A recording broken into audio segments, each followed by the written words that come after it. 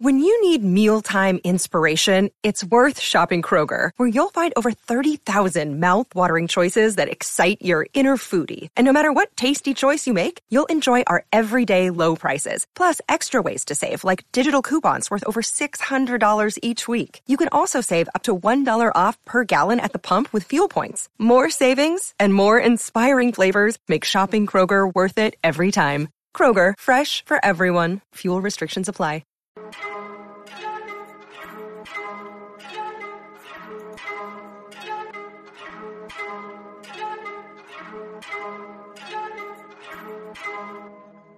Perfect. Hello, everybody, and welcome back to another episode of One for One. I'm your host, Nolan Schumann, joined as always by my co-host, Miles Fuchs. Miles, we were going to record this Tuesday, and we needed a day to mourn and also be excited. And I'm really happy we did that because I feel a lot better about everything in my life on this beautiful Wednesday night. How are you feeling? You know what? I echo the sentiment that it was right to wait until the game last night was wrapped up, because boy, howdy, does that add some good content to the episode that we have for you today. So we're recording on a blistery Wednesday in January. And I say blistery because I don't know if you've been paying attention to the thermostat in Saskatchewan, but for lack of a better term, this is the type of weather that makes Americans think we're lying about where we live. It is so ungodly cold. Man, I love to tell people in Ontario that I'm from Saskatchewan, and I remember the one year we had I think it was 2014. It was when it reached minus 72 with the wind chill, and I had class that day. And I remember waking up in the morning, and I remember charging my phone overnight. I would wake up in the morning, my phone would be at 100%. I would leave the house because I'd play like music or whatever while I'm getting ready. Be like 95 or 99% when I leave the house. I get into my car, I pick a song when I'm driving. My phone is already at 90%. I would drive to U of R. So from my mom's house, it was like, what, 15 minutes, 20 minutes, would you say? 15, 20 minutes, something like that. And then I would get out of the car at U of R, and my phone would already be at like 75%. And then I would walk from like where like Trifons, you know, like the Trifons down at down by the university. Does like the cold make your phone battery die sooner? Yes. So I would get into the university, and my phone was at like 9%. Oh boy. Yeah. I mean, I haven't noticed that.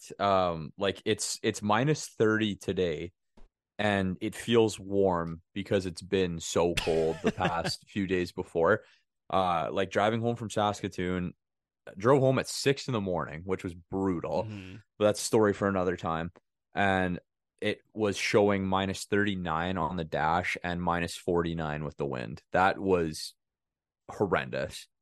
So yeah. the fact that it feels warm at minus 30 is like enough to make me reconsider living here. I don't like to complain about the cold. I think like complaining about the cold is stupid because it's like you move to Canada, like you got to expect it. Mm-hmm. But I'm fine up to minus 35. Anything past that is just, we don't deserve that. No one deserves that. That's too freaking cold. The deserve to winometer is in your favor for good weather, you'd say, right? The deserve to live-o-meter is going the other way when it gets cold like that. Your expected deaths per 60 are reaching an all-time high right now. Extremely. But, you know, I mean, when it's that cold in your life, it's got to be hotter somewhere else. Wow, what a segue! And do we do our obituary at the end of the show today? I think we'll do it at the end. Okay. People know what that is. But you know why go into this episode sad? I'd rather finish it off angry and upset and just enjoy the high, enjoy the fun, because we do Yes, have a absolutely. a very fun, a very nice, very clean episode planned for everyone today, recapping a portion of the streak. I'm sure if you don't live under a rock, you know the Oilers have been cooking. So we are going to go over the games against the Blackhawks, Red Wings, Montreal Canadiens, and Toronto Maple Leafs. Once we get through that, host of Edmonton Oilers stuff to discuss, big portion of NHL to discuss, All-Star players, guys getting traded, guys not getting traded. Stuff is getting hot as the season progresses. So I think, if Nolan, there's nothing you'd like to add, we might as well just get things underway. And nobody better to take it off than the or to get things going than the Jason Dickinson apologizer himself. Man, I was so lucky they pulled this one off. Because with a cap hit of $34,935,833, Chicago Blackhawks nearly beat the Edmonton Oilers, but they would come out victorious, winning 2-1 over the Chicago Blackhawks.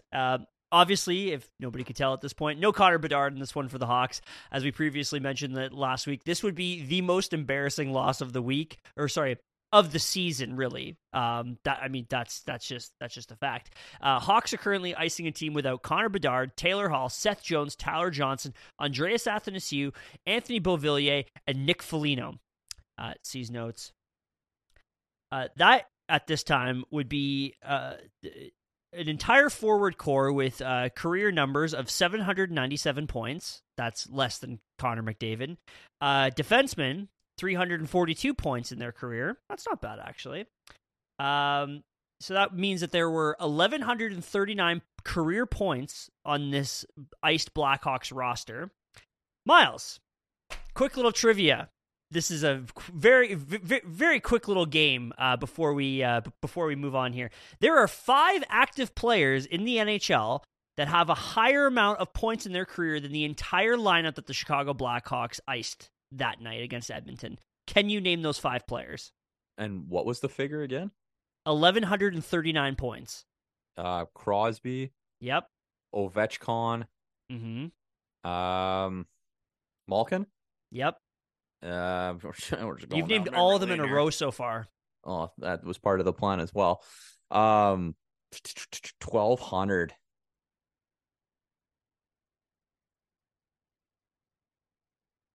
I gave you 3. I'll leave it at 3. 12. Oh, never mind. Never mind. I was gonna say, I think I'm kind of. No, I'm wrong. I'm not right. He played for Chicago. Oh, Kaner. Yep. And then the last one, still a really good player in this league and often forgotten in the career points markers. Is it Pavelski? No. Actually, a guy that plays in the Pacific Division. Who is that old? Who's that old that's that high of a score? He's a really good two-way forward. Oh, Kopitar? Yeah. Kopitar with 1,177 points. Interesting.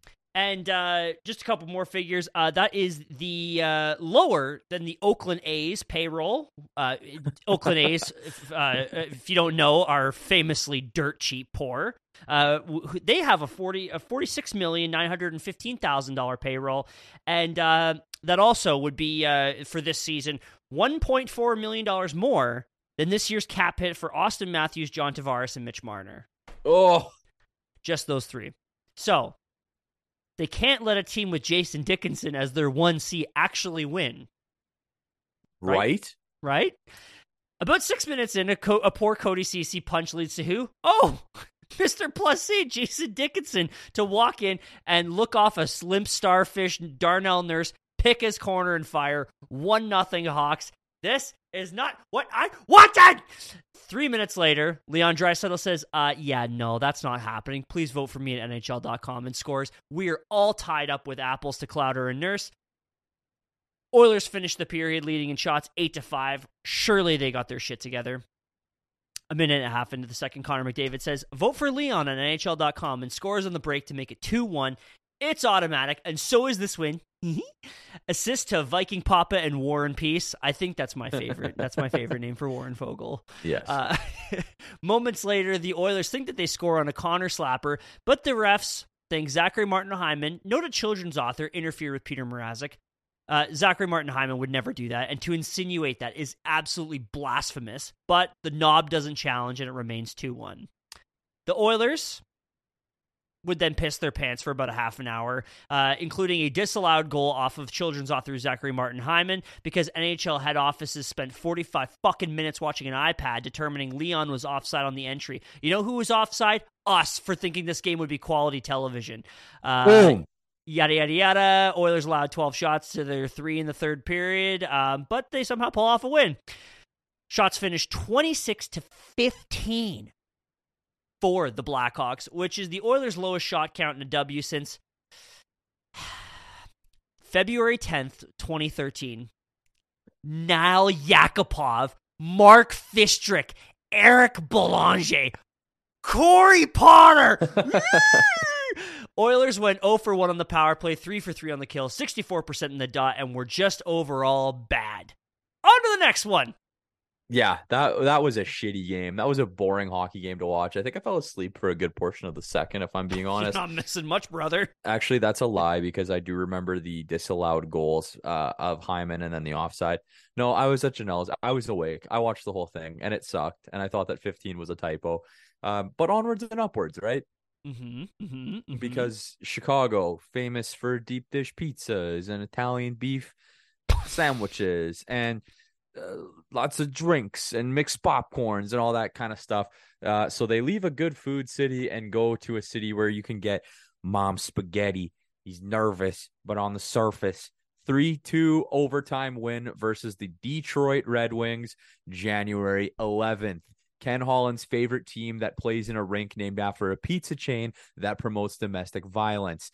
Calvin Pickard getting the start as workhorse Stuart Skinner is getting the night off. That was a big intro. Hey, that's a lot to take in. That's a shot. That's a lot to take in, and I was also I also thought that was your new name for Stuart Skinner, was Stuart Skinner. Stuart Skinner. Oh, I forgot to even read it right. Stuart Skinner getting the night off. So Calvin Pickard getting the nod here. Calvin Pickard. No goals in the first or second period, because if I expected a battle of defensive teams, I would automatically say that that's what you're going to get when the Oilers and the Alex Lyon backstop Detroit Red Wings play each other. Shots at the end of the first period were 16-6 for the Oilers. Oh, wow, they already beat their total from the game against the Blackhawks. Crazy. Shots at the end of the second period, 11-5 for the Oilers. So the third period fires up, and this is where the rubber would meet the road. The pride of Ann Arbor, Michigan, former Winnipeg Jet, former New York Ranger, and current Detroit Red Wing, Andrew Kopp scores the game's first goal to put the Wings ahead 1-0 with 16 minutes remaining in the game. It can't be. The Oilers did challenge this, hoping that a Red Wing player made contact with Pickard's glove, but the goal was upheld. McDavid went to the box to serve the delay of game for the unsuccessful challenge, giving him time to think about how the rest of the game should go and if the Oilers were seriously about to blow it and end their 8-game win streak to the 2016-4 Red Wings. So after Connor sat and stewed and thought for a little while, he came out of the box and said, "Not on my fucking watch." And he takes a neutral zone turnover past the blue line, shimmies a defender, shakes the goalie, and slides home his 16th of the season. Game-tying assist here to Zachary Martin Hyman. It's a 1-1 game in Detroit. 1-1 in the third period when you're out shooting the opposition 44-15 is a tough position to be in. But part of what makes hockey such a beautiful game is that there is always the ability to write your own story. And who better to author that story than someone with experience wielding the quill? One children's author, Zachary Martin Hyman, putting his signature on a 2-1 lead thanks to Ekholm and Nuge. Go Oilers. The 1-goal lead would be short-lived as the Red Wings storm back 2 minutes later as Olli Mata scores his second of the year to even things up at 2. This team will be what kills me. I've come to accept that. 11.2 seconds left in the game, and we think Evander Kane wins it, but the goal is waved off as it is ruled that the Carhartt King delivered the puck via a hand pass. Overtime on the way in Detroit. Thankfully, it would only take one shot in overtime to flatten the tire of Detroit's spoked wing as the Doc, Darnell Norris, scores a $9.25 million goal, his 6th of the year, shooting from the hip, just like Wyatt Earp. 3-2 Oilers, 9 games in a row. Clap for me, daddy. Shots finished 47-17 for the Oilers. That's nuts. Yeah, dude, they were firing pucks on Alex Lyon. Oilers won 54% of the faceoffs. They went 0 for 2 on the power play. Wings, however, went 0 for 3 on the power play, so 3 for 3 on the PK. Knob went 0 for 1 on coaching challenges. Nurse's heroics took home the game's first star, while Alex Lyon's 44 saves earned him second star. And why the hell not mention it? We love him. We're not going to stop talking about him. Zachary Martin Hyman took home third star for his 2-point night. Yeah. Man, Good game, boys. Zachary Martin Hyman is signed for 4 more years after this. He might be like, feel like you can't really compare him against McDavid. I think he's my favorite Oiler at this time, at time of recording. Yeah, I mean, obviously we have like, I feel like you have to take Connor and Leon off the table. Yeah, that's what I'm saying. Yeah, like yeah, I'm not going to count them. Yeah, but I would agree with that. I think like, I don't know, man. I do love Matthias Ekholm. Oh my God, okay, we're gonna get to the Toronto game, but there's just like, man, anytime the puck comes in the offensive zone, comes in the defensive zone, and it's like a loose puck, it's like Matthias Ekholm is immediately on that, spins around and fires it out, and it's like already on the break. I'm like, man, this guy, thank God. I remember how I felt. Made. I remember how I felt when Justin Schultz would have the puck as a defenseman, and it was terrifying. And it's almost the exact opposite now when Ekholm has the puck, because like, instead of, the feelings I felt when Schultz would come back with the puck, it was, it's just nice. It just feels good. Yeah, is this a loving, steady relationship? Man, it's having an adult on the blue line is so nice. I need an adult. That's what they were saying in Montreal. Not to chirp Darnell Nurse, but like, oh my God, it's just night and day. It's just night and fucking day. Okay, Miles, do you want to take this next one against Montreal? I would love for you to take this one. That's the sound of a crossbar. 2-1 win over the Montreal Canadiens. Oilers looking for their 10th win in a row, which would be a franchise record, as they take on the Habs in Montreal on Connor McDavid's 27th birthday. When he asked what he wanted for his birthday, Connor simply said, "A win." Well, that's pretty on brand for Connor McDavid. That's rock star behavior. Yeah. Could you imagine celebrating your 27th birthday in Montreal? And not doing what a normal 27-year-old would do? Yeah, exactly. Yes. I could imagine it, but I would rather not. Saturday night at the Bell Center is on the short list of best places to be as the game gets underway with Nuge taking a tripping penalty 46 seconds into the game. Not ideal. This was quickly capitalized on by the Canadiens as Cole Caulfield scores his 12th of the year on the ensuing power play, 1-0 Canadiens. The first period, however, finished 1-0 Habs with the shots 9 for 6 for the Oilers. The second period was also scoreless, maintaining that 1-0 Canadiens lead. Shots are now 21-15 for the Oilers. They cannot seem to crack this Mountain Bro. Do you like that I keep on calling them the Canadiens and not the Canadians? I do appreciate the pronunciation. Thank you. The Frenches will love us. The third period where legends are made, and at this point you are lying if you aren't a little nervous. The Oilers have been playing fine, but Montembeault had an answer for everything they threw at him. Luckily, it only took 38 seconds into the frame for the Crown Prince, Leon Draisaitl, to get his 20th of the season and even things up at 1. Huge assist to teammate of the year and all-around good guy, Evander Kane and Warren Foegele.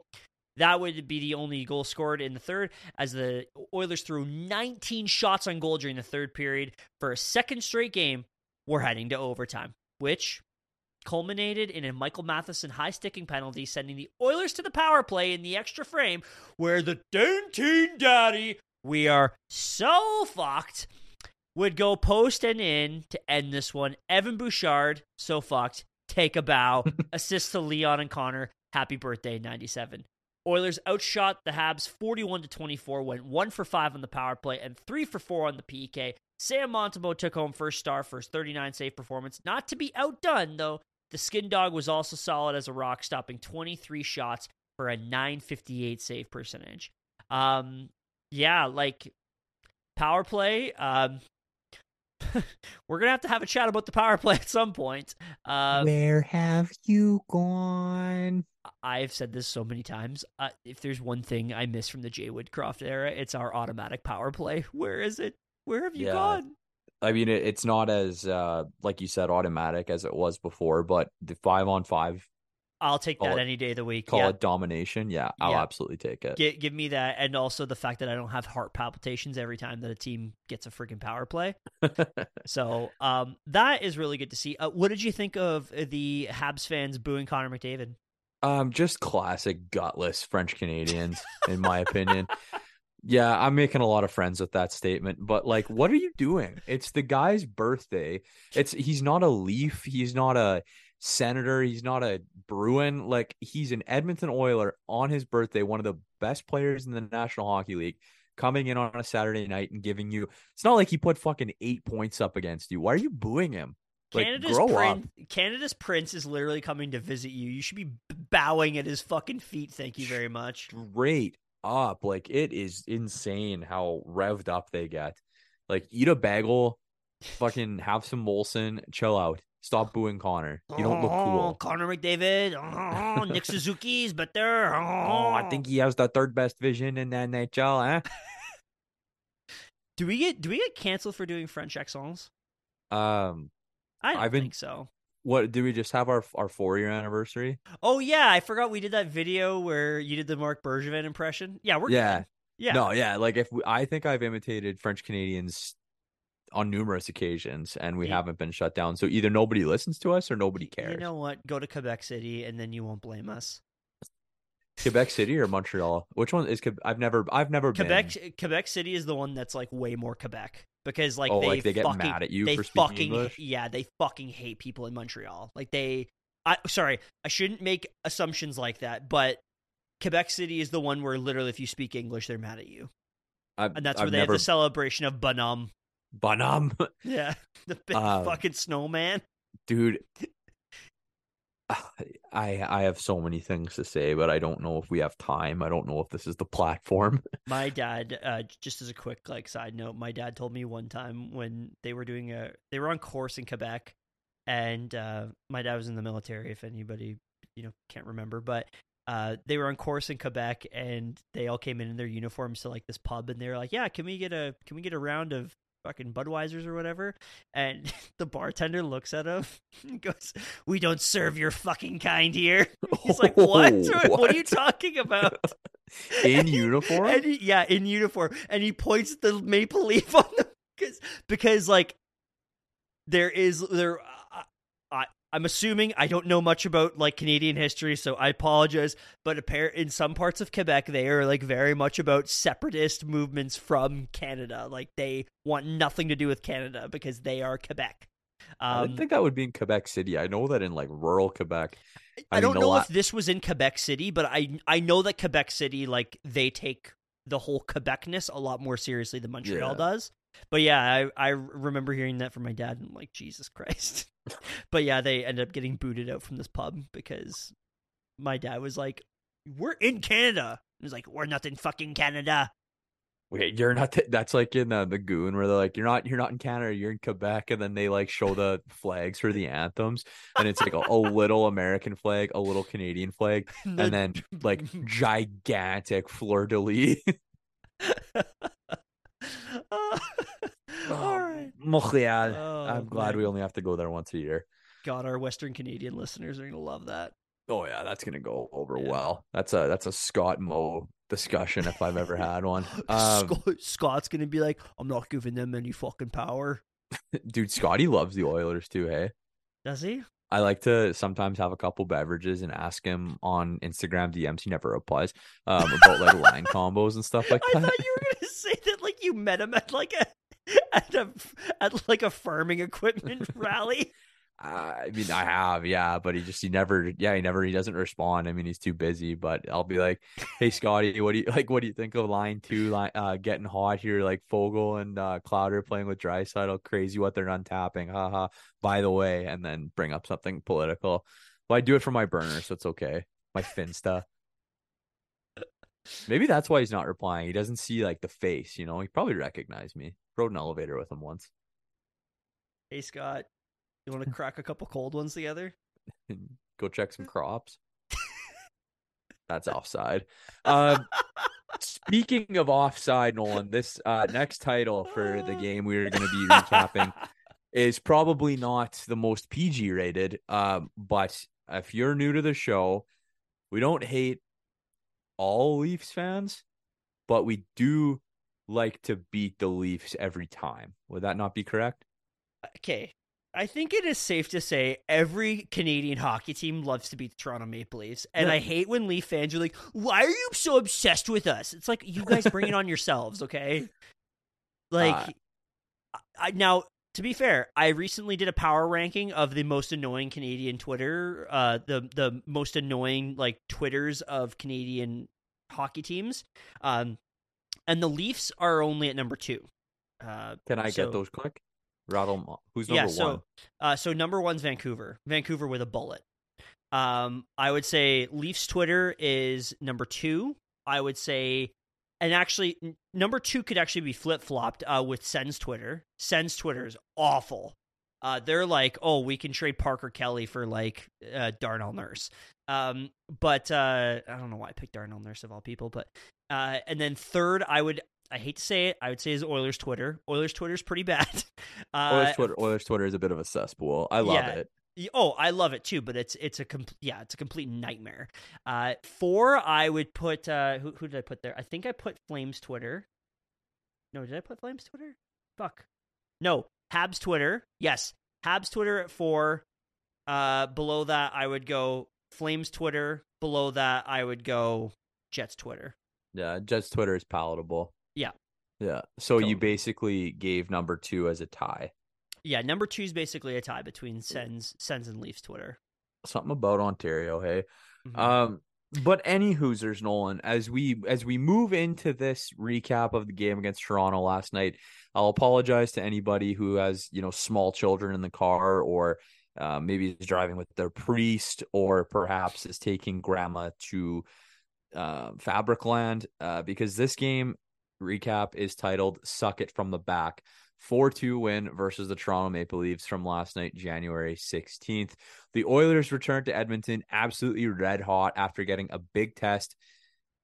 I'll start that over. The Oilers returned to Edmonton absolutely red hot and get a big test from the offensive dynamo Toronto Maple Leafs in town. Stuart Skinner versus Martin Jones.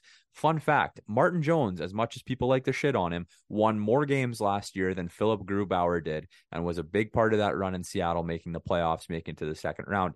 He has been pretty good in Toronto. He's got a 2.36 GAA and a .922 save percentage, which is actually better than pretty good. That's quite good. However, no player has scored more goals on Martin Jones than Connor McDavid. Insert purple devil emoji here. Let's go hockey. Have fun. Nolan, the sun will rise. The birds will fly south for the winter, and the Oilers will not start a game on time.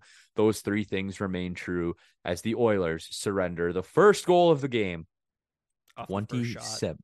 27 seconds into the contest on the first shot off of a slick 1-T from Austin Matthews.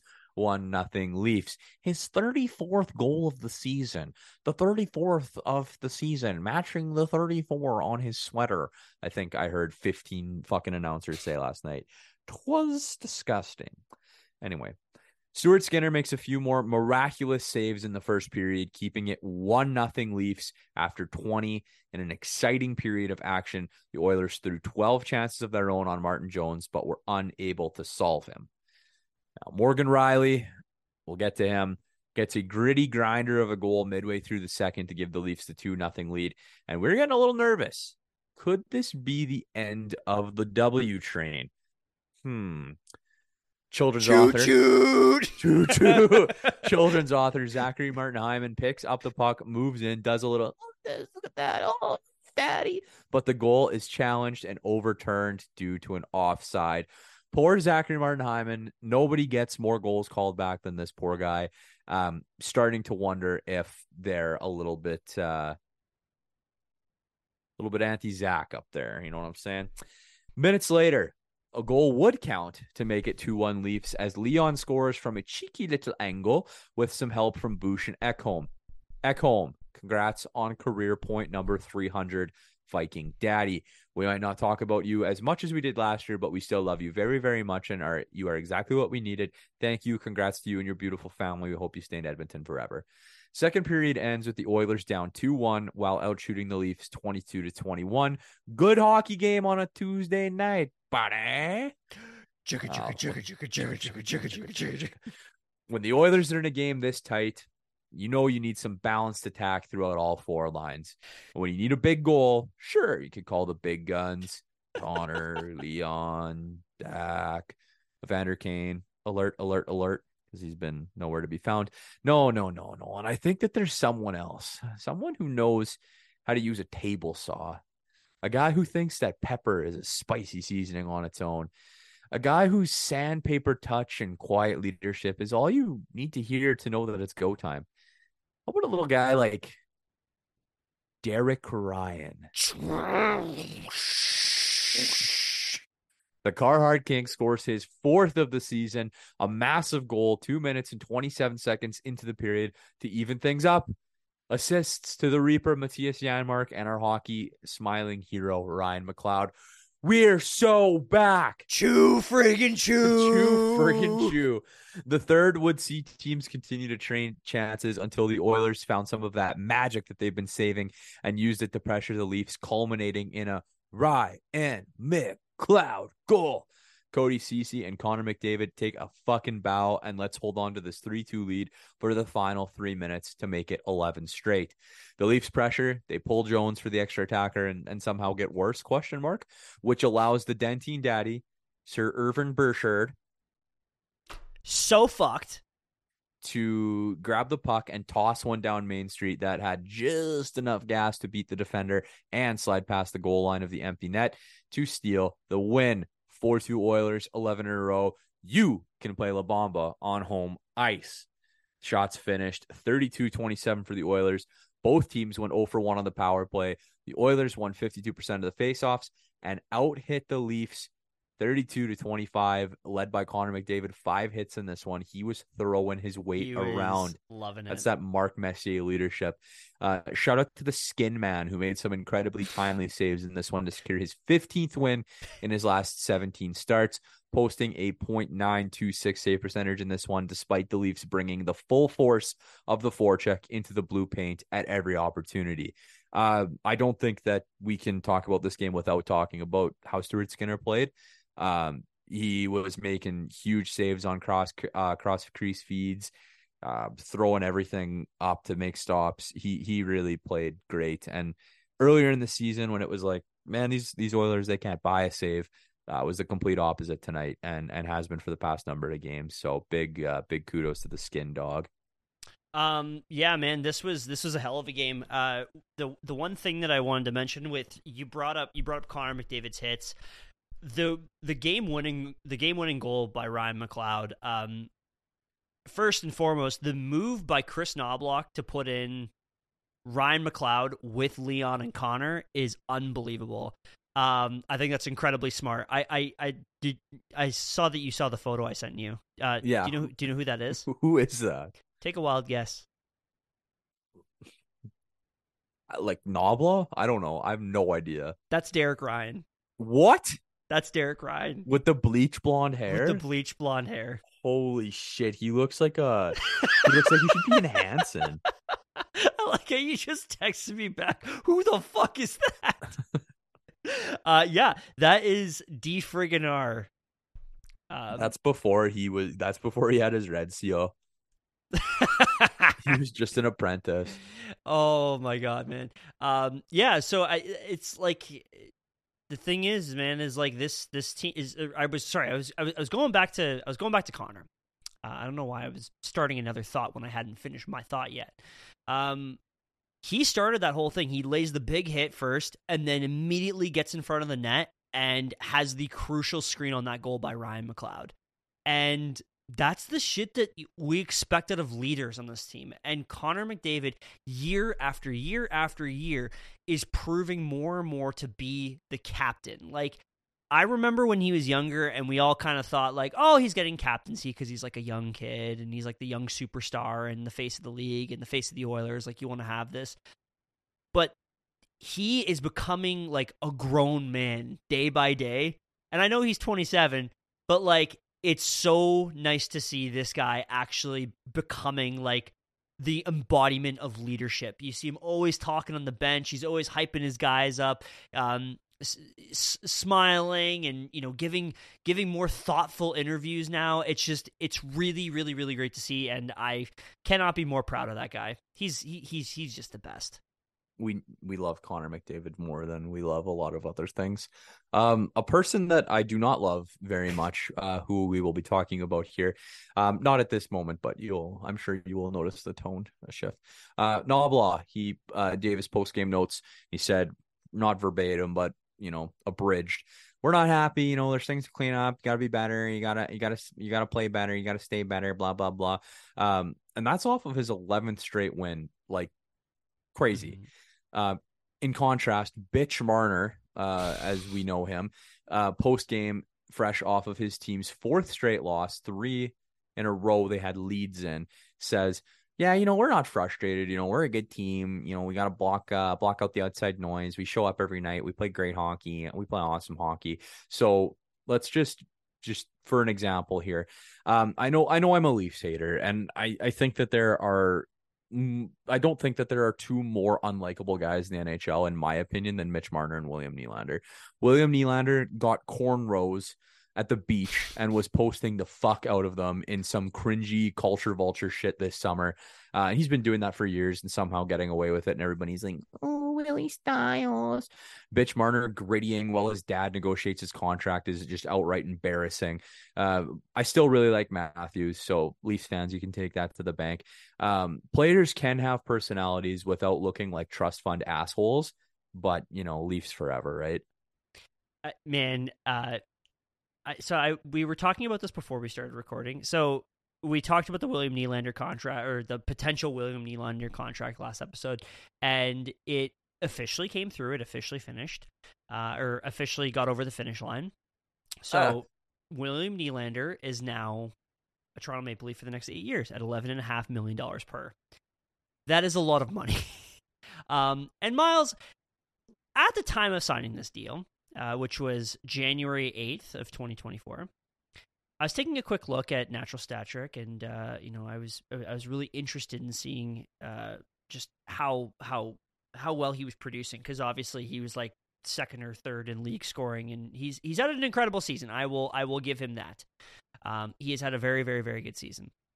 But Miles, I was looking at his 5-on-5 points, and Miles, you'd be shocked to know that he's actually 34th in the league in 5-on-5 points. Ahead of him, a little guy named Leon Draisaitl, but then also ahead of him, Carter Verhaeghe, Jeff Skinner, Travis Konechny, Vincent Trocheck, and all of those guys do not make double digits. So, boy, oh boy, you better hope that William Nylander is a 100-point player next year, because by golly, if you are paying $11.5 million for an 80-point player, you have some issues on your hands, as I would say. So yeah, that's tough. And once again, I continuously don't like Mitch Marner. I see why Leaf fans get so annoyed with him. And I would not be able to deal with that shit. I mean, we're about to talk about somebody that I've been really annoyed with the last little while. But man, that coming from, once again, one of your leaders in this team, because that's what Mitch Marner is. He has an A on his jersey, and he's one of the highest scoring players in the league. The fact of the matter is like, it seems like every time there's an opportunity for him to say something, he says the wrong thing. And I don't like it. He gives me the ick. He gives me annoying little brother vibes, like in the worst way. Yeah. But that's enough shitting on the Leafs for now. They're trying to figure their own thing out. Let's move on to some Oilers shit. Uh-oh, it's time for an ad read. We know hockey games move fast, but with DraftKings Sportsbook, an official sports betting partner of the NHL, you can score faster than anything happening on the ice. This week, new customers can bet $5 to get $200 instantly in bonus bets. Tonight's Thursday. Oilers are playing the Kraken. Oilers are looking for their 12th straight win. Kraken finally snapped that 9-game winning streak, but they're still 9-0-1 by last 10. Maybe you're thinking, little money line action, maybe you're thinking a little puck line action, or how about a quick same-game parlay? I can get Zach Hyman, anytime goal scorer, combined with the Oilers' money line and the money line in the first period for a plus 345. That's not bad. Zach Hyman, 7 goals in 8 games versus the Seattle Kraken. Oh, you have options. I tell you this every week. You have options. So download the DraftKings Sportsbook app with code THPN. New customers bet just $5 on the NHL and get $200 instantly in bonus bets. Only on DraftKings Sportsbook with code THPN. The crown is yours. Gambling problem? Call 1-800-GAMBLER or visit www.1800gambler.net. In New York, call 877-8-HOPE-NY or text HOPE-NY. In Connecticut, help is available for problem gambling. Call 888-789-7777. or visit ccpg.org. Please play responsibly. On behalf of Boot Hill Casino and Resort, 21 plus, age varies by jurisdiction, void in Ontario. Bonus bets expire 168 hours after issuance. See dkng.com/hockey for eligibility and deposit restrictions, terms, and responsible gaming resources. NHL and the NHL Shield are registered trademarks of the National Hockey League. Copyright NHL 2024, all rights reserved. Because it's been hot. It's been good. Things have been right where we want them to be. We've been playing La Bamba 11 straight times because let's take a quick snapshot over that winning streak. 43 goals for versus 19 goals against. Very good. A 90.6% penalty kill. Extremely good. A .938 team save percentage. I mean, I think Calvin Pickard's only played 2 games in that stretch, but shout out to the boys combining for some fantastic goaltending. And 7 ! Come from behind wins. This team continues to find a way to win when they're down. We saw it against the Red Wings. We saw it against the Leafs. We saw it against the Canadiens. Shout out to the gritty W's that this team is finding the way to get. So it's been great. We look forward to watching some more Oilers wins. And if I'll turn things over to you because I think you might have something to say, and then this next one I think is all you. Well, you brought up save percentage, and we shit on him. Well, I did. I don't think you really did. No, I think we both kind of shit on him. Shitting on him earlier in the season because he had a really stinky start to the season. But over this winning streak, Stuart Skinner has played 8 games and has a 1.48 GAA and a 943 save percentage. I'm not going to say that we were shitting on him. I'd say we were holding him to accountability. Nope, totally. And I think that's a better way of putting it. Also, goal saved above expected, 10.17, which is pretty nice. That's 3rd in the league, up with Connor Hellebuck and Joey Decord as well. So that's all from Natural Stat Trick. But no, man, I've been really happy with Stu, and it seems like he's kind of got a little bit of his swagger back, and he just likes playing hockey, and I love to see that. Like, no matter what, he understands the importance of his role, and he just loves coming out there and playing hockey. And I mean, you really can't ask for much more. I'm happy we have that, and not the Mike Smith effect of a guy screaming at his defenseman if he allows a bad goal. So that's really good to see. And yeah, I mean, shout out Stuart Skinner. We're gonna talk about it a little bit later in the episode. All-Stars. Stuart Skinner will not be going to the All-Star game this year. And I know that last episode when we were talking about our All-Stars, I think we both had him as guys that we were going to vote for. Mm-hmm. Yeah. Yeah. I'm kind of glad, hindsight 2020, that he's not going to the All-Star game because he's played a shitload of hockey this year, and he's going to have to play a shitload more hockey this year. So if he can get a little break, get his body right, his mind right, and spend some time with his family and come back fresh, I think that's way more beneficial than saying, we had an all-star goalie this year. I mean, it cannot be understated just how much or how important the development of Stuart Skinner's like bounce back has been with regards to the overall build of this team. Because if we can go into the trade deadline with a surefire starter going into the playoffs, it completely changes the dynamic of what you can do. So instead of having to add a number one goaltender, which we thought we were going to have to do, you can add a defenseman, you can add a forward, you can add 3 forwards if you wanted to. So you have a lot more that you can do, and you have a lot more bullets in the chamber to work with. So really good to see. And like you said, getting a break for Stuart Skinner is going to be really important because the season is just barely halfway. Or have they played 41 games now? I can't remember. Be damn close. Pretty damn close. So there's still a long runway to go. And I've said this before. I will not be satisfied until I see that little X beside their name. Once I see that, I can breathe. So, anyways, moving on from that. Speaking of a guy that might be able to help us breathe, Corey Perry? It's been rumored that both Corey Perry and the Oilers have mutual interest in a contract for the second half of the season. All the insiders, Frank, Elliott, Chris Johnson, all reporting that there is a fit and that the two teams have had dialogue with one another. However, there's like 5 to 7 teams inquiring. So as you remember, Perry had his contract terminated by the Hawks. We have no idea why. We're probably never going to find out, but he is a free agent. And in his short stint with the Hawks, he had 4 goals and 9 points in 16 games. Miles, what are your thoughts on bringing in Corey Perry? Yeah,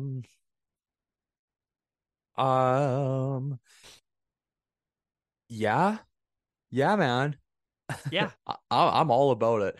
I don't love the distraction of, having Corey Perry coming in, being the Bedard mom banger and all this stuff that was going on online that turned out not to be true.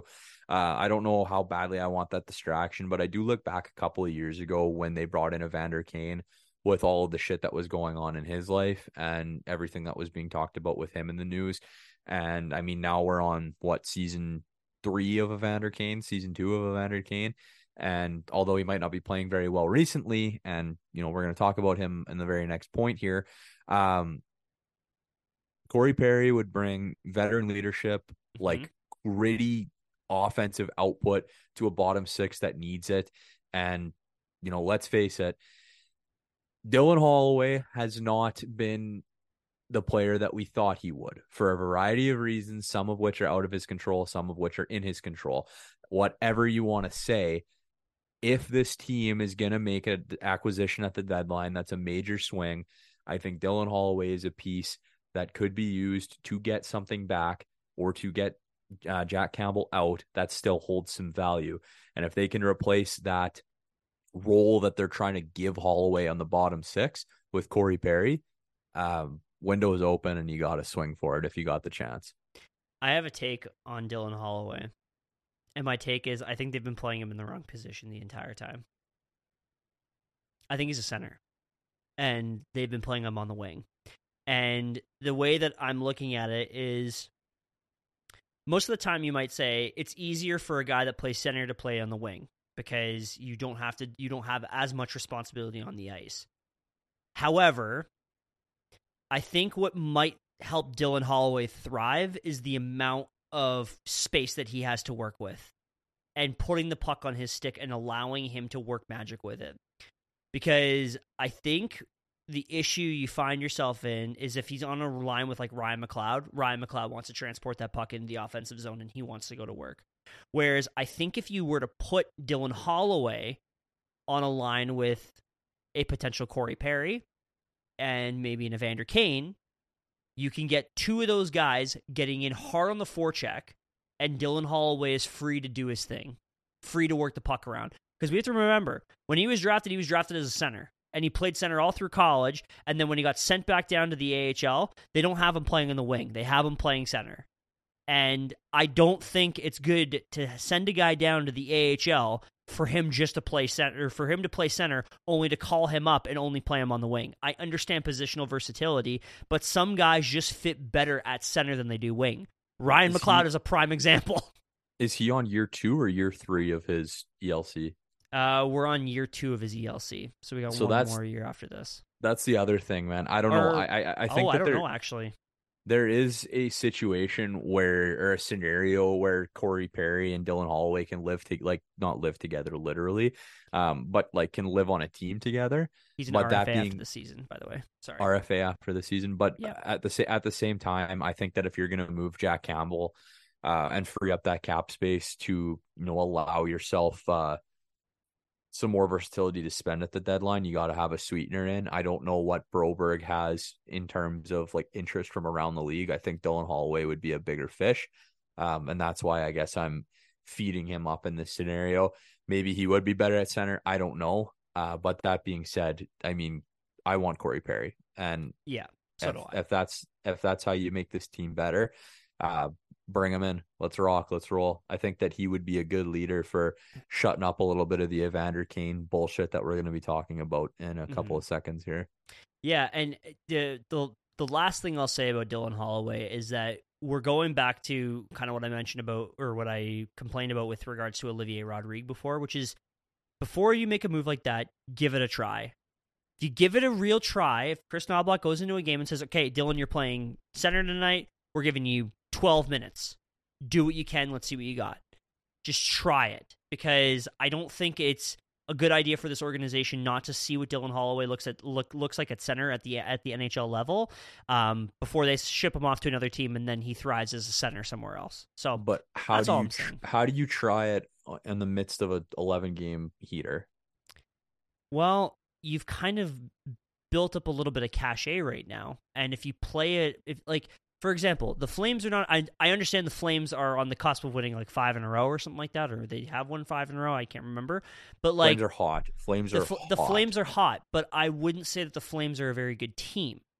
I just think it would be a good idea to just give it a try, because at the end of the day, like, worst case scenario, what do you do if Dylan Holloway has a bad game? You bench him and then you just run 11. You just run 11-5, or sorry, 11-6. I mean, the Oilers have done that plenty of times and they've won games. So I don't see an issue with doing it. You just have to try it though, because if you leave a stone unturned, there's a potential reward there, and I just think that's a really bad use of an asset. That's all. I hear you. Yeah, I hear you. I don't disagree with the process or like your idea, but I disagree with but I disagree with changing the recipe. Yeah. I mean, I also just want Ryan McLeod and Warren Foegele to stay strapped to Leon Draisaitl, and I don't want to see Evander Kane on Leon Draisaitl's wing right now. Speaking of which, bada boom, bada bing, here we are. A couple of quotes that perked the eyebrows of Oiler fans everywhere, both from our pal Spec. Can I talk to you for a sec? Mark Spector first chatted with Leon Draisaitl, who gave an update to where he was at in his future and where Connor was at regarding his future. This included a comment saying, at the end of the day, he, meaning Connor McDavid, is going to do what's best for him, and I'm going to have to do the same for me. This was the headline that Mark Spector posted when he wrote his article. Naturally speaking, Miles, how does that make you feel to hear he has to do what's best for him and I have to do what's best for me? It doesn't make you feel great, hey? Yeah, exactly. Nervous. So naturally, this caused a shit show online as Leon's contract expires after next season and Connor's expires the year after that.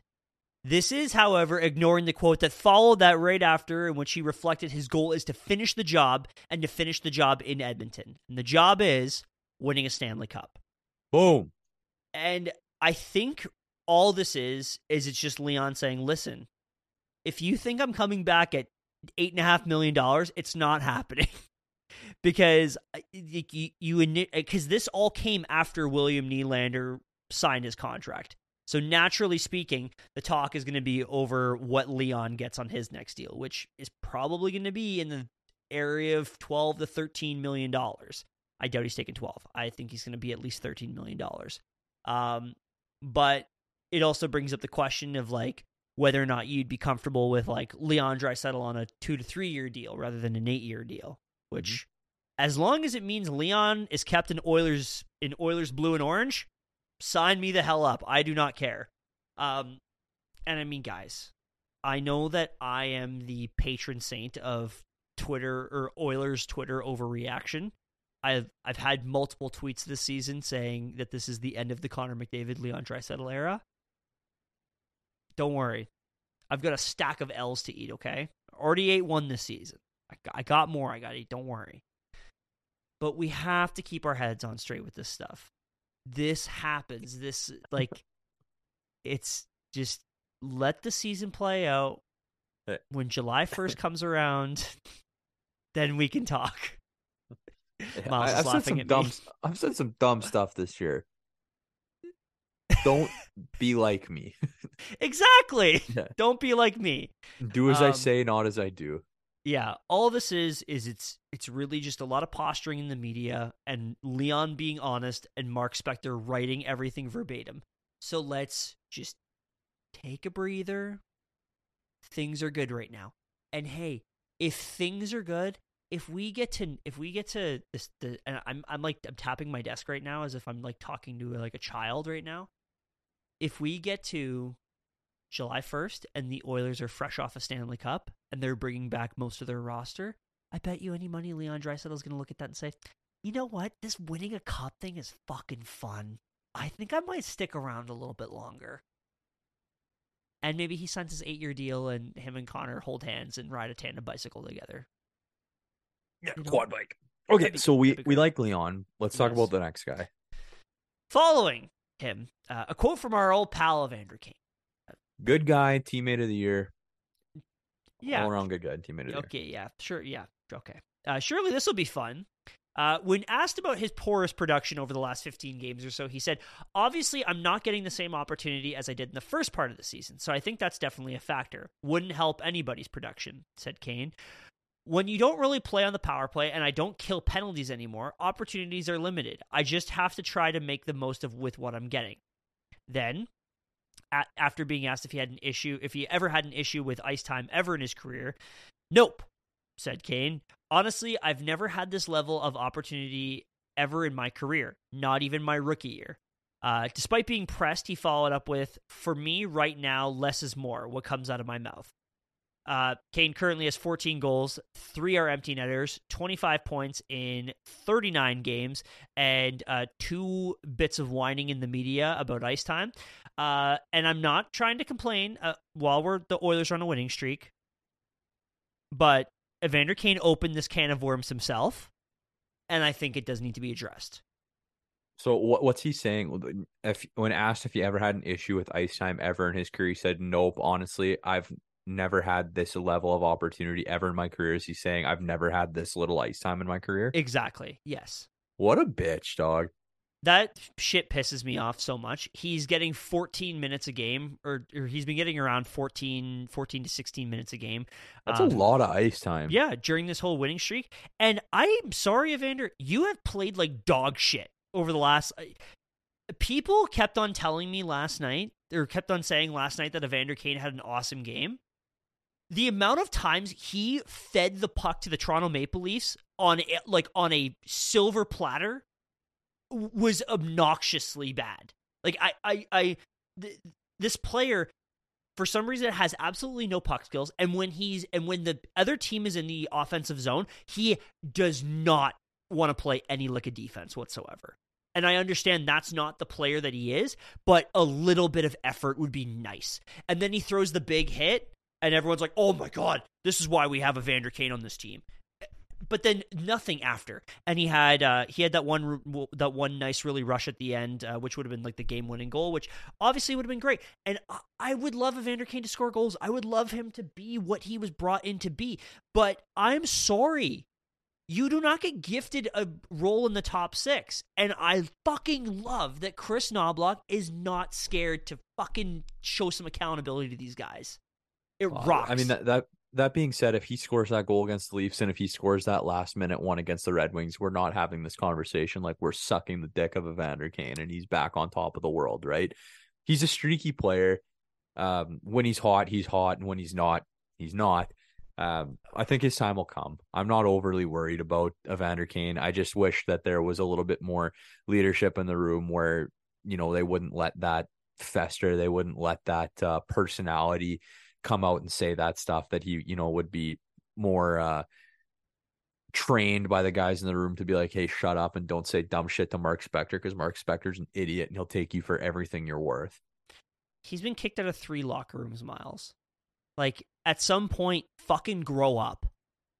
Like, I'm sorry, just fucking grow up. I'm sick of hearing about his ice time concerns. It's like, this team is having a really good time. Fans are having a really good time, and you just have to throw your negativity into it all. And I understand, like, Oiler fans are really bad with that, where it's like, oh, the Oilers are winning 11 in a row. However, did you know that the Oilers could be even better if they didn't have Jack Campbell, Evander Kane, Cody Ceci on the roster? It's like, yes, everybody knows that the money is not great on this team, and it could be better. The optimization of the cap space could be a hell of a lot better. But like, he brought this on himself. Yeah, I still like Evander Kane. I still think that he plays a big role on this team. So I'm not ready to join the pitchforks and mob that we've got going here. Let's just take it game by game and see what happens. Like you said, they're winning. Let's bask in that and appreciate the role that he plays in that win, and just agree that we want to get a little bit more out of him. Yep, totally. And I to be honest, I think that there's not really much chemistry between him and Connor, or maybe between him and Connor. I really don't think there's any chemistry between him and Leon. I just don't see it.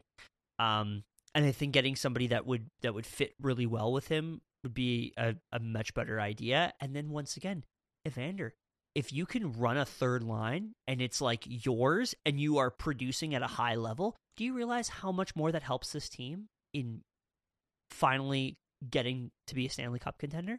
Just try it out. Just take what you're given and make the most of the opportunity. Speaking of making the most of the opportunity. Oh boy, howdy.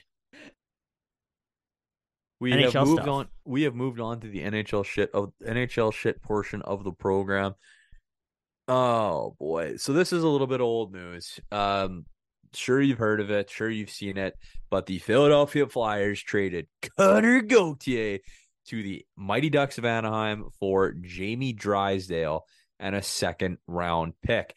I think this trade broke the day our episode came out last week, so we were just on the wrong side of it. The takes have kind of settled down a little bit now. What was your initial reaction when you saw this one go?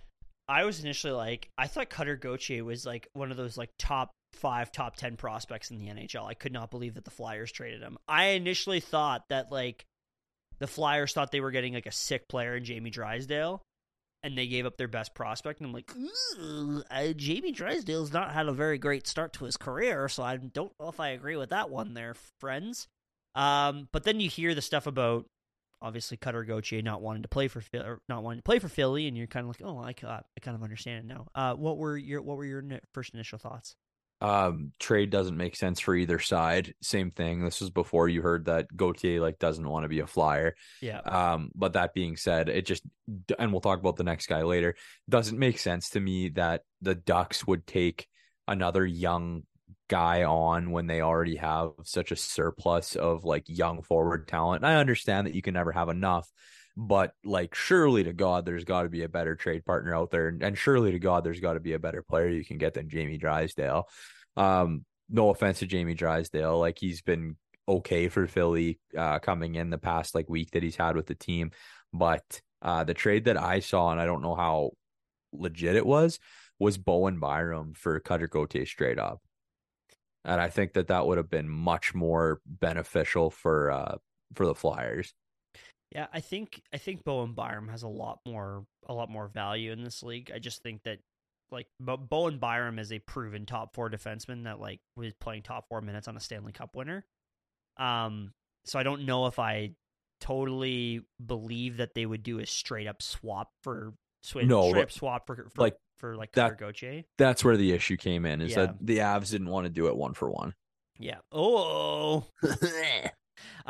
Yeah, but the thing I do really like about Cutter Gauthier though is like you read all the scouting bullshit on him, and it's like apparently he's just a tremendous goal scorer, and you can never have too many goal scorers. And man, the Anaheim Ducks blue line though, they could afford to lose Jamie Drysdale because their prospect pool is nasty. Like a lot of those guys they have developing, they've got like Olin Zellweger is on like a 40-point pace as like a 20-year-old D-man or 19-year-old D-man in the AHL. Like, and then you combine that with like Pavel Minchikov, who's been incredible. Like, they've got a hell of a team. And I think to be honest, man, I am extremely scared for the future of the Anaheim Ducks. They are going to be so fucking good. They're going to be young and fast and mobile and just really, really, really skilled. They might be losing a big portion of that skill. Speaking of the Ducks, Trevor Zegras lacrossing his way out of Anaheim. Yeah. Take it away. So according to Frank, okay, I have to try and do this. I wrote this all out. Formaggio Butticini Linguidielli. Sources say Verbeek has mentioned... Verbeek being Pat Verbeek, the general manager of the Anaheim Ducks, has mentioned Trevor Zegras' name in conversation with teams this season, though it remains unclear how far, if at all, those talks advanced.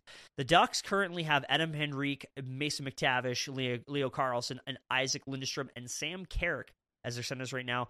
And if Cutter Gauthier can play C at the next level, which there's a bit of a debate whether he's going to be a winger or a center. Nobody knows. It's clogged up position, and currently playing the wing, like Zegras right now is currently playing the wing, but it seems like, Gauthier is playing the wing, but it seems like center might be his natural position. Who knows? Zegras, however, is in the middle of a tough season, season with 7 points in 20 games. And obviously now, as everybody knows, he is now injured and is out 6 to 8 weeks with a broken ankle. He makes $5.75 million for 2 years after this and will expire as a restricted free agent. Miles, your thoughts on Trevor Zegras being potentially on the trade block? Who cares? Stay away. I don't know. I like, he's a good player, but we've talked about Trevor Zegras. Think that his ceiling is, like, as a player overall, is not as high as some other folks think it might be. Like, I think at best he's a Mark Scheifele, and that's like at the very best, because not to take anything away from Mark Scheifele, like he's a fine hockey player, but I don't think that Trevor Zegras is going to be like your franchise cornerstone forward, right? So yeah, I don't know. I think Zegras a regular Connor Bedard, you might say. He is the poor man's Connor Bedard, poorer man's Connor Bedard. So it'll be interesting to see where he ends up, especially with this injury, probably not being around or being at full flight, pardon the pun, for the playoffs.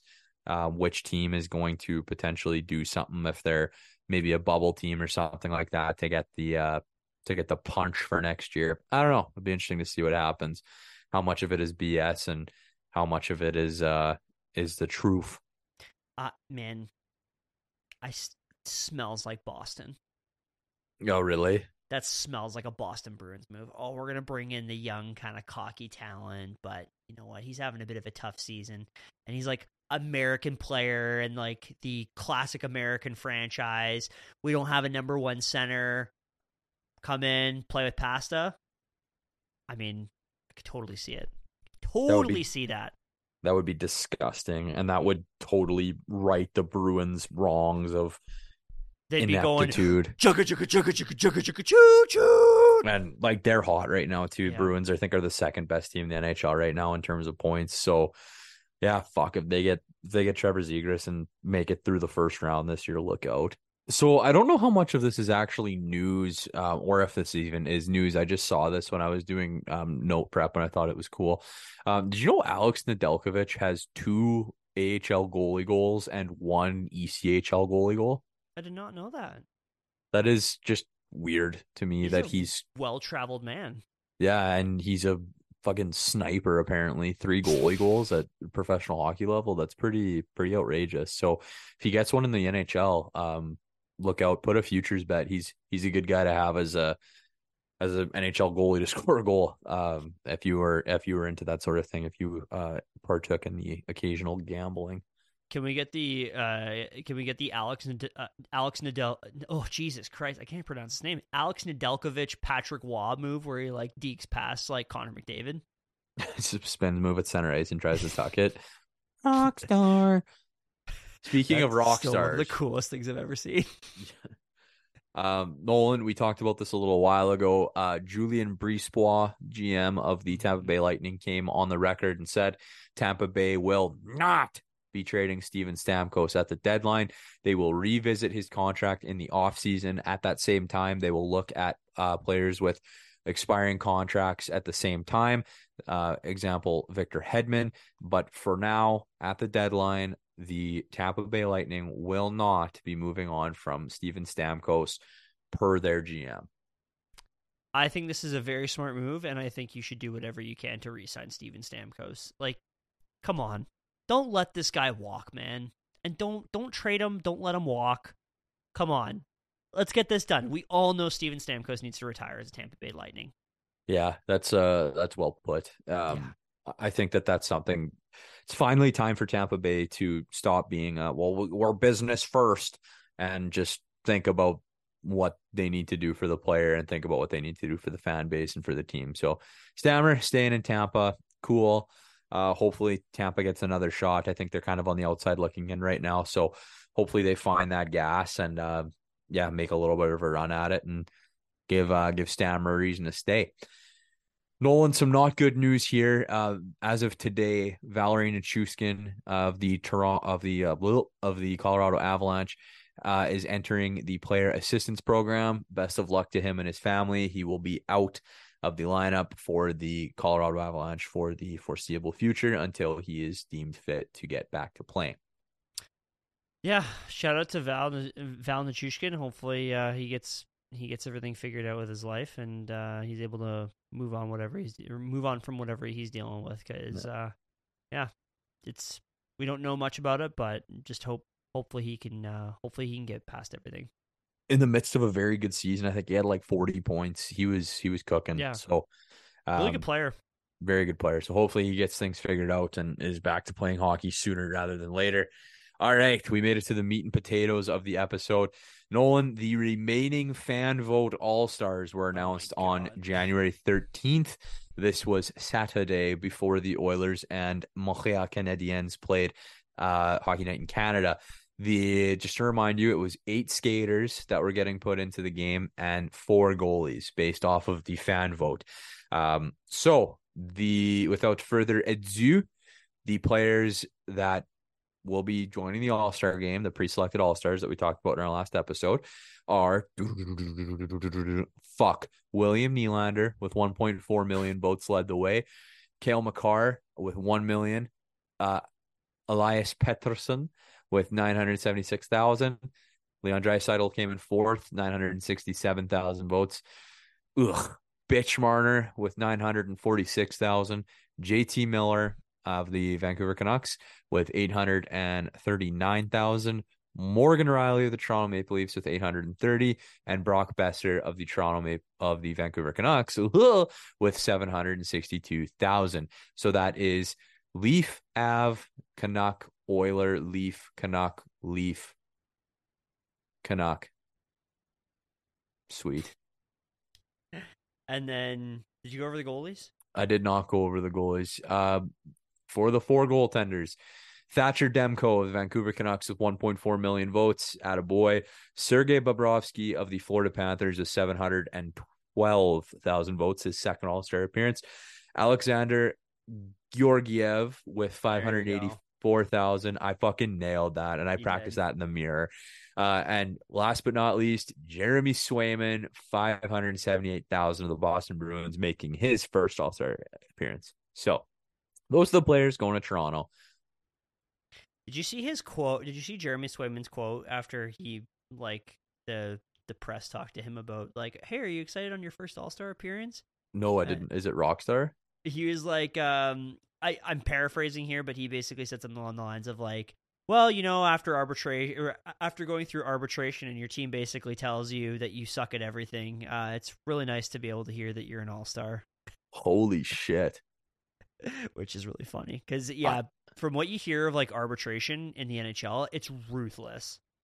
Well, yeah, because they're trying to buy you down, right? Yeah, and they'll be like, you did this wrong, you did this wrong, you did this wrong.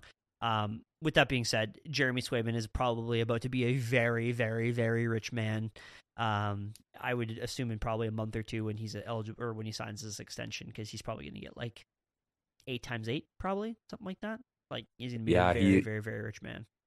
He'll probably set the mark in the goalie market for a new contract, which is interesting to think of.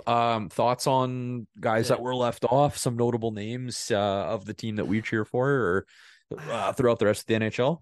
I mean, first and foremost, who's voting in Alexander Georgiev? What are we doing here? He leads the league in wins. Yeah, I guess so. I mean, can I get a swish for Bob for my Bob pick? Yeah, that was nice with it. I think that like seeing Besser make it is nice because he's been having a great season.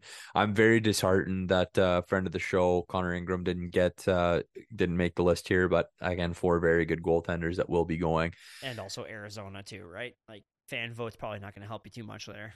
Yeah, very, very true. I think he was getting most of his votes from Saskatchewan, to be completely honest. All from Miles Fuchs. Yeah, straight up from the lab itself. I think Zach Hyman not being an all-star is just Toronto being petty. I mean, Miles, you know what I think is actually the most egregious non-all-star? It's Evan Bouchard, and it's not even close. That's fair. That's Evan extremely Bouchard fair. is 3rd in the league in D scoring, and Morgan Rielly made it, and Morgan Rielly has 35 points in 42 games. What are we doing here? And Bouch is a Southern Ontario boy too. I mean, he played his junior hockey with London. So same with Zach Hyman. He's a Toronto boy, and they didn't get no love from their local fan base, from their hometown. So that's why I'm saying I think that it's the Leafs being petty. It's in Toronto. There should be lots of Leafs. You know, that's the way it should be when an All-Star game is held in a hockey city like that. So I'm not surprised that a number of Leafs made it. Little surprised by the amount of Vancouver Canucks that got voted in. Like, holy shit. Me. They have a crazy fan base, and that team has been lights out this season. So it does not surprise me at all. You know what I think? Well, do you know what I am holding out hope for, though? I pray to God the NHL makes the right decision when it comes to these injury replacements. And doesn't put ass in. Yeah, Jack Hughes and Connor Bedard are most likely going to miss the All-Star game. At NHL, please make the right decision.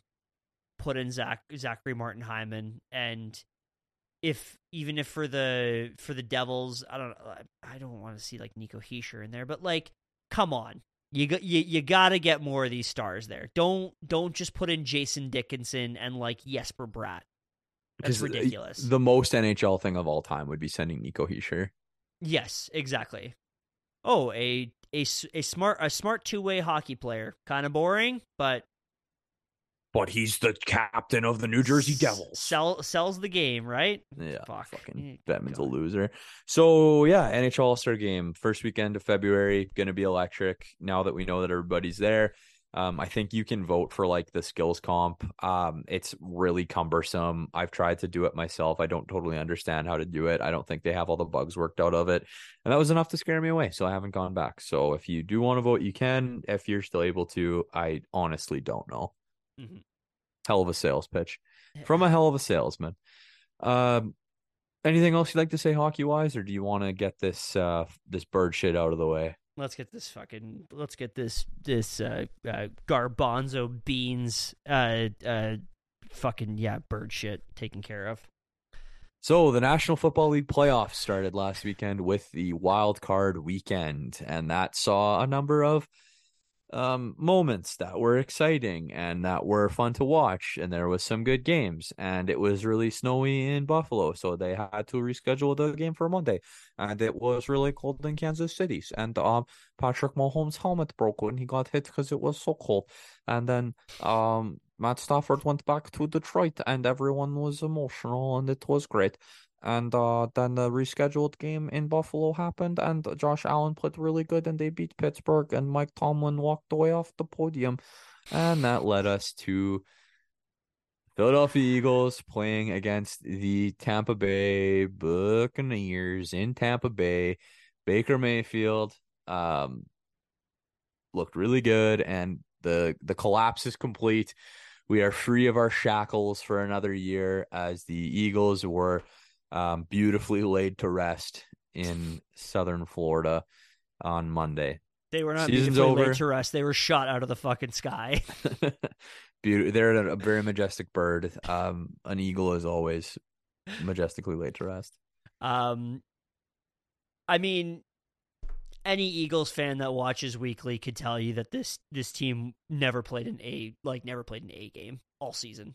Like the 10-1 record was a fugazi. It was nothing. It was not real. The 10-1 record was getting very lucky. About the only games this year that could have been A's or A pluses were Buffalo or the Dolphins. Those were two good games. Sure. I'm just. Here's the thing.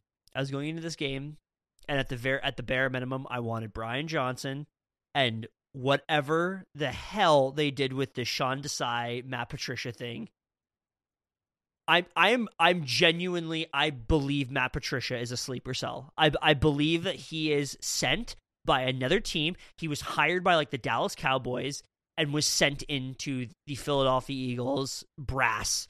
And they're like, talk your shit, King, and you're going to be a defensive coordinator, and you are going to destroy them from the inside. You are going to sabotage this team. It worked out really good for Dallas because they got their fucking shit kicked in by the Packers. Totally. Yeah, exactly. I absolutely despise everything that defense showed. I despise somehow more than the defense. I despise the offense, and whether or not that is Brian Johnson's fault or Nick Sirianni's fault, I don't know. Because you know what, Miles? After that pathetic performance, that even though I had a pretty good inkling that they were going to lose that wild card game, I was like, you know what? Maybe next season you fire the coordinators, run it back with Sirianni, things will be fine. I am blow it up. Like, blow up the coaching staff. Not the team. Like, team's fine. Blow up the coaching staff.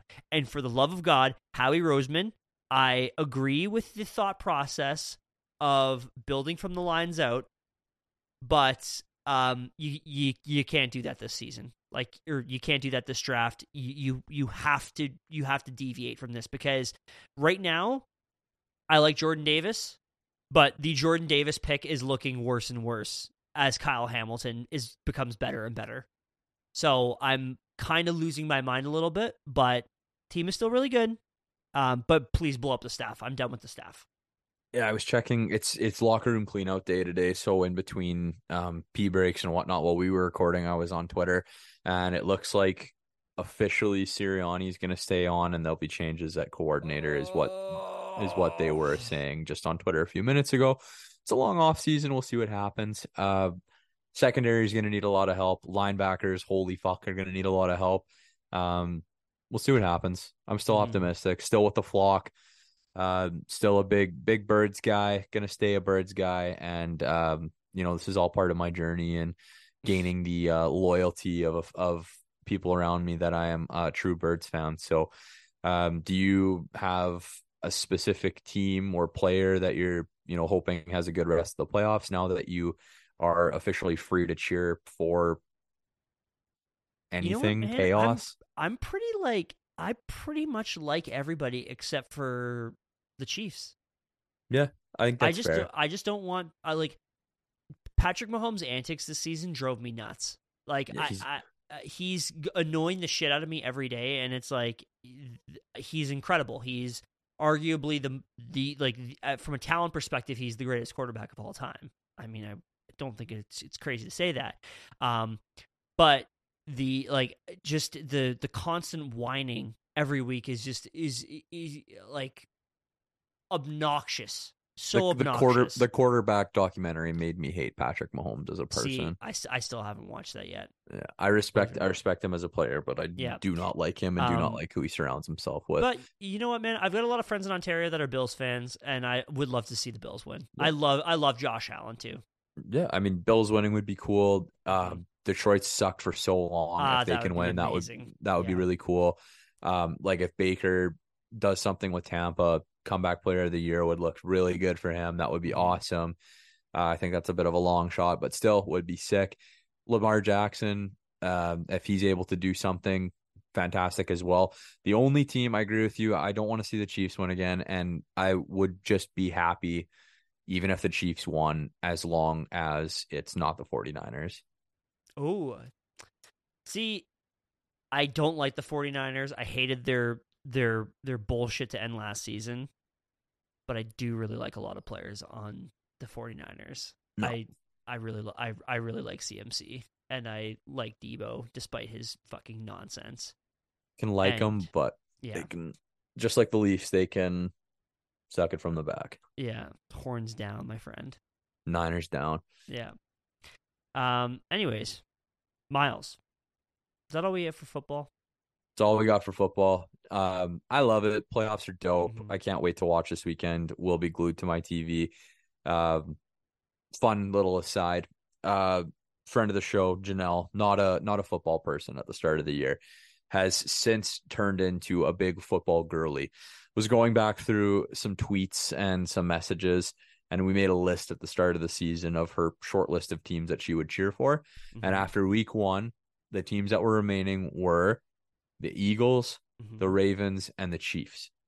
And by about week 8, it was narrowed down to the Ravens. So she's jacked up to see her Ravens in the playoffs and playing good, and having a lot of fun, like learning the intricacies of the game and watching a good team play good football. So shout out to her, and yeah, it's going to be exciting to get to watch the playoffs and see what those birds, the other birds, can do. 2 questions. One, was she a CFL? Like, is she a Rider fan? Like, no, not really. Okay. No. And number 2, what drew her to the Ravens? So I don't want to speak for myself or speak improperly, but I have Lamar in Dynasty Fantasy. Oh, hell yeah. So I talk about him quite a bit and like always make sure that their game's on so I can be like, look at what he's doing. And like, he's dynamic. He's fun to watch. Right. I think it helps that their jerseys are cool. Like, you know what I mean? That they're like a nice looking team, and like they're never getting a rebrand. No, that is a synonymous look. They're fun to watch. So I think that's what did it. But maybe if she ever surfaces and we get her on here, she can tell you all about the Ravens. Should we do 1-for-1 significant others? I think it could be time. 2 for 2. 2 for 2. Special episode of 2 for 2. We'll see. I think it's a good idea. And if people don't immediately hit the DMs and saying like, if you do that, I'll throw myself off of a large tower, then we can explore it. I've had the request put my way to come on the show for the longest time, and I'm like, you're just gonna come on and just say a bunch of nonsense. You're gonna be like, because she always says to me, she's like, you say all these players are good, I say they're shit, and then they're eventually shit, and then you agree with me. I'm like, it's not how it works. It's a little bit more nuanced. I'm sure that they could have some good banter back and forth about the bullshit that they have to put up with being around us. Yeah, exactly. I have to deal with my sickness. Wow, man. I am so excited to see Oilers Flames BOA in February. Oh, you're gonna go? Yeah, I've got my flight already booked. There you go. Yeah. So February, I believe it's February 24th, the BOA in Edmonton. So if you're listening to the episode, maybe we'll do a little meetup with some of the listeners if you're in Edmonton that night. A little bit of beers, a little bit of hockey. Yeah. I mean, I'm going to be really drunk, so you'll have to deal with that. But, maybe meet up on, like, the concourse or something. Hey, how's it going? But anyways, we have a boat coming up. A lot of hockey in between there and now. Yeah. This is a big part of the schedule. Oilers playing against the Kraken January 18th. The Kraken are 9-0-1 in their last 10. They are looking good. As mentioned, there is a BOA in Calgary, January 20th. My eyes are crossing. January 20th, Saturday. Then there is the Columbus Blue Jackets, January 23rd in Edmonton, and the Chicago Blackhawks. I feel like we played the Blackhawks a lot recently. Coming to Edmonton, January 25th. Again, we are not doing predictions. We are just letting it ride. But yeah, this is going to be a big 2 games. As much as those 11 in a row have been good, I think that's been a lot of playing off the back foot, trying to get into a good position off of the shitty start to the season, where these 2 big Pacific Division matchups are really, really, really, really, really important to win. The Oilers are currently 1 point back of the Los Angeles Kings for 3rd in the Pacific Division. Oh, how the tables have tabled. How the turntables. That's what I was trying to say. It was the fucking Office line. God damn it, I'm an idiot. I like how the tables have tabled, though. That's funnier. Thank you. I'm gonna start doing that. Yeah, man. This is a huge week. You've got 3 teams that didn't make the playoffs last year. You got to try and beat them all. I mean, you got to try and continue this thing because complacency is this team's worst enemy. And so far, in the Chris Knobloch era, this team has shown signs of maybe not being as complacent. Knock on all the wood you can find. But let's just keep this thing going because any loss is a step back, and we just need to continue going. Because like I said, there is no solace in this team until there's an X beside their name. You get that X, we're good. We can breathe a little bit. You get the X, then you get the... There you go. Yeah. That's good. That's good stuff. I like that. I like that kind of stuff. So yeah, we are not predicting this week. We're just going to hope for the best. Hope for the best for our boys in blue and orange. Yeah, and we're going to have so much fun watching and waiting to see what happens next. We love you, Connor. Is there anything else you'd like to say?